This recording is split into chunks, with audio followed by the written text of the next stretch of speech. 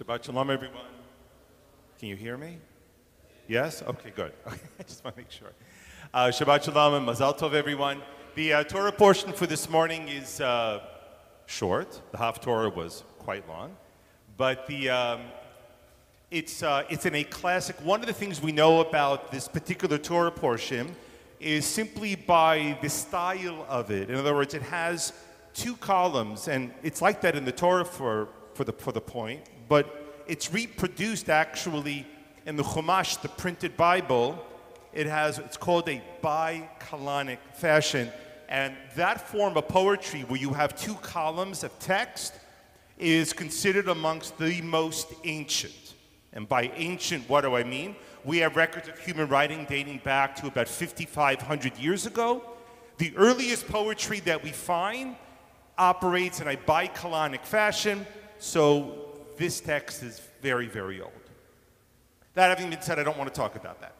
I want to talk about something else. And yesterday morning in my exhaustion after Yom Kippur, I opened up the Torah portion knowing I would need to say something this morning.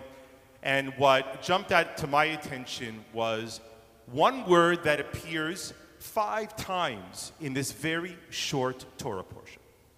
Now, there are some words when they appear in the Torah and they're repeated over and over again. We are never surprised. Some examples of words would be, for example, God's name.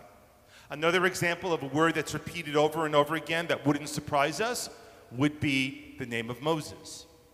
And there are a series of other words that if they're repeated over and over again, we know and understand why. But the word that I'm thinking about this morning is unusual. The word simply is the word tzur, which means rock. The history of that word is, in a very modern context, very interesting. And what I want to do is take you back to April 1948. Now, I wasn't alive then, but I do read books, so I have some sense of what was taking place. In April of 1948, it's roughly about a month before the Declaration of Independence by the State of Israel. And so what the government, the provisional government of the State of Israel needed was a Declaration of Independence, a document that would provide the legal and ethical and historical groundwork for them to be able to declare independence. So what they did in typical Jewish fashion is that they struck a committee and they first turned around to the provisional government. There was an attorney general. His name was Pinchas Rosen, and they asked Pinchas Rosen to draft a Declaration of Independence. As fate would have it, Pinchas Rosen had a first cousin who was a rabbi from Philadelphia. His name was Harry, I don't know how to say it in English, Davidovich? Davidovich is called in Hebrew. Davidovich, I think. Anyways, he calls up his cousin, because that's what you do when you have a problem. You call your cousin up. And he says, how would you write this? So Rabbi Davidovich turns around and he says, well, you know, you should probably use the American Declaration of Independence as a really good foundation to write yours. So along with Pinchas Rosen and his cousin, they draft a Declaration of Independence.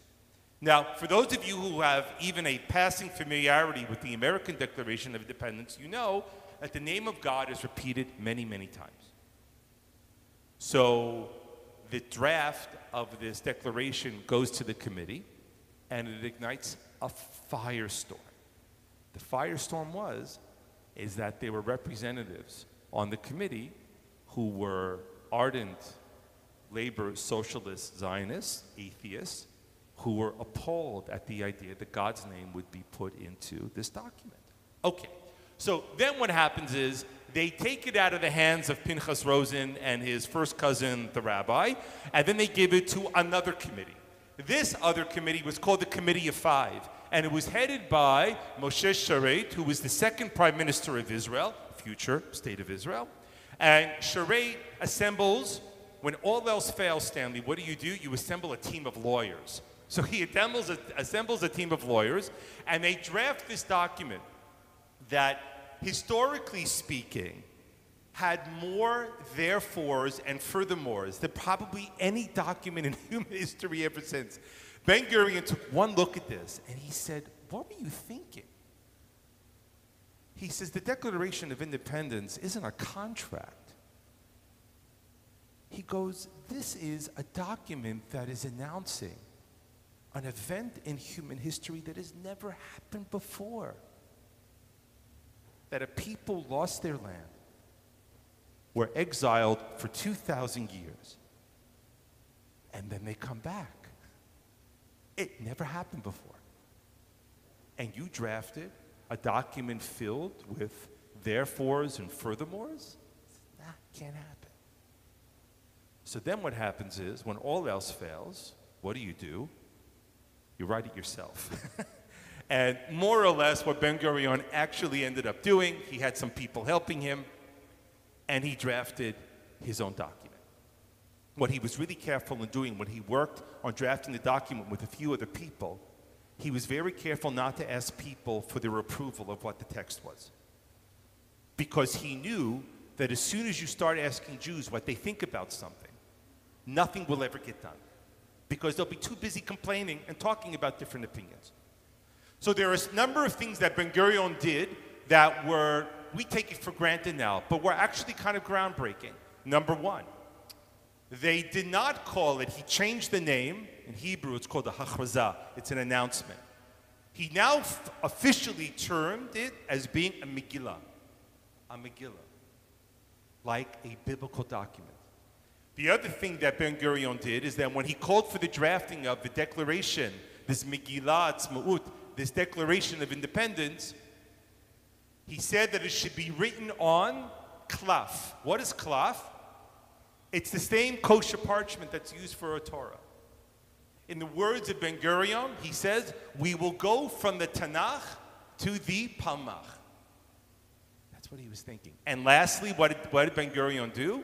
Not lastly, second to last, what Ben-Gurion did is that he hired a Torah scribe to write on the parchment the text of the Declaration of Independence. But most importantly, what he did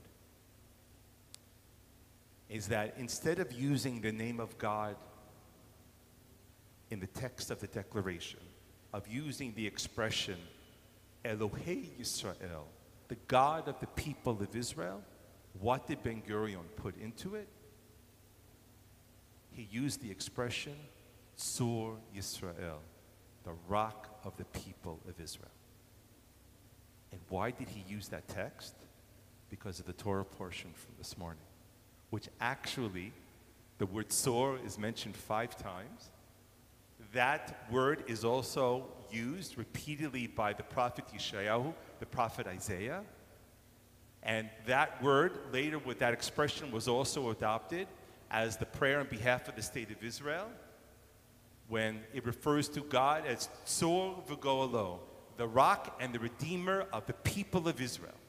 That Ben-Gurion's idea of creating a document where people could understand and believe different things, and yet it all says the same thing, was revolutionary. It was also genius. Appreciate the fact that there are 2 words that are completely absent from the Declaration of Independence for the State of Israel. The first word is the word God. The second word is democratic. There is no mention of the State of Israel being democratic. And yet, how do we know that the State of Israel is both a deeply Jewish country and a deeply democratic country? Because of the word Tzur, the word of the rock of the people of Israel in it, and also the mentioning that it is a Jewish state. Because how could you have a Jewish state without an idea that it would be a country of many different opinions? And so, lastly, what we see in the Declaration of Independence is a deeper idea. And that is, this comes by way of another American rabbi, this being Mordechai Kaplan, who lived 100 years ago. Kaplan said, why is essentially the last Torah portion that's read on a Shabbat, why is the name of God referred to as the Tzur Yisrael, as the rock of the people of Israel? And Kaplan says, because there comes a moment in every people's life and in every person's life When God cannot just be an abstract, ineffable concept, God also has to represent something concrete in our lives, something touchable, something real. And that's why Moses refers to God as the rock of the people of Israel, because a rock you can always touch. And so the God of the people of Israel is both very much above and invisible, but also at certain moments in our life, very tangible and very touchable. Shabbat Shalom to you all.